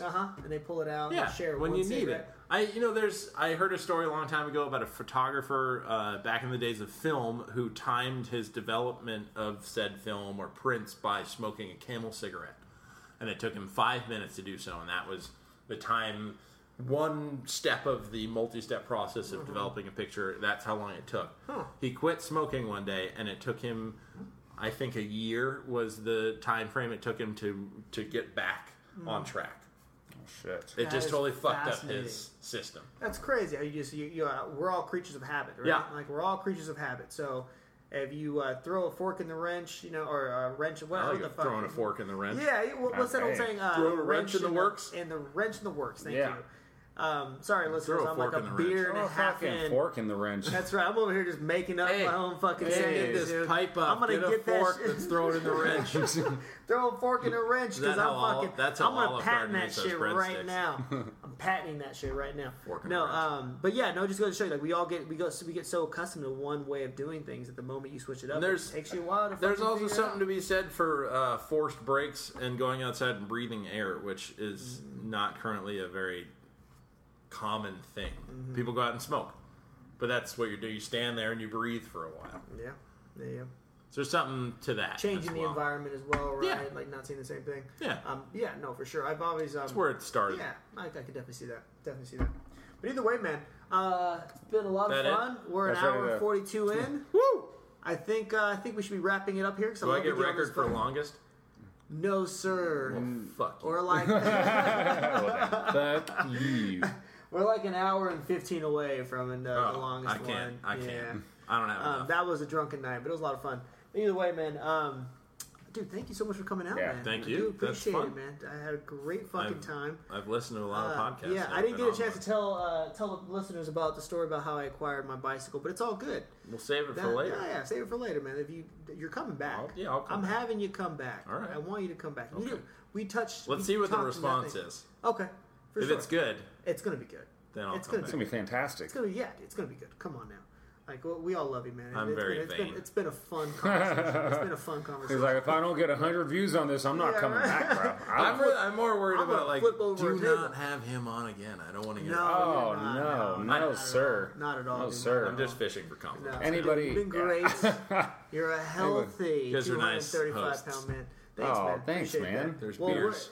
Beers are nice. Beers are nice. It's going to keep going. It's not over. It's going to keep going. That's going to be the thing. Is that's the we're only going to reason why I want to end. Is because I want to get on this adventure, man. All right, let's do that thing. Let's go adventure. We're about to go bike ride right now. Yeah, for sure. But really quick, before we get going, can we find you anywhere? Instagram, Facebook? If you really want to, I'm on Instagram. It's Justin Garrett with the @ symbol in the beginning.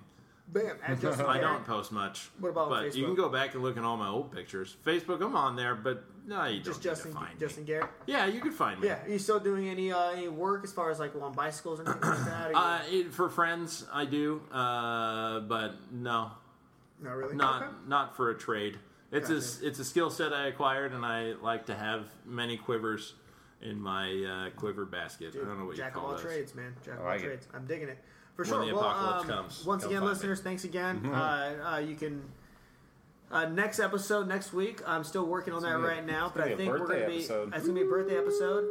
It's Mike Gilman's the countdown to Mr. Mike Scott Gilman turning 31 years old. Yep. We don't know what we're doing, or do you have maybe skydiving? We're going to figure that out. Looking like it. We're going to figure that out as we drink today. Yeah, for sure. Yeah, for sure. So definitely keep an eye out for that. It'll be dropped next Thursday.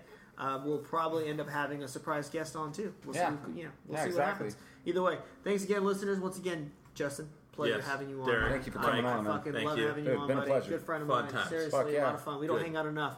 I know. But either way, dude, I'd love to have you on again. Really, I like to regardless keep you of wanting more. dirty really. man. Either way, long-winded spiel. Good night, everybody.